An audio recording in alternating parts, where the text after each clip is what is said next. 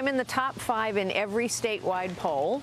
Actually, we do have state primaries, not national primaries, and I'm also comfortably in the top 10 in every national poll.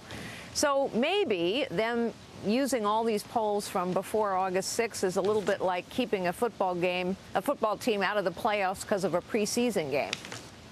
All right. Well, what CNN says, their response to this is they don't deny the fact that you're doing so well in the polls since the August debate here on Fox News Channel, but they say that CNN published that criteria for their debates on May 20th this year, and they further claim that the Federal Election Commission guidelines make it clear that these criteria cannot be changed after they've been published. I don't know why the FEC can tell them how to program, but maybe. But how do you respond to that? Well, I guess I don't understand why media companies are deciding who Republican primary voters hear from.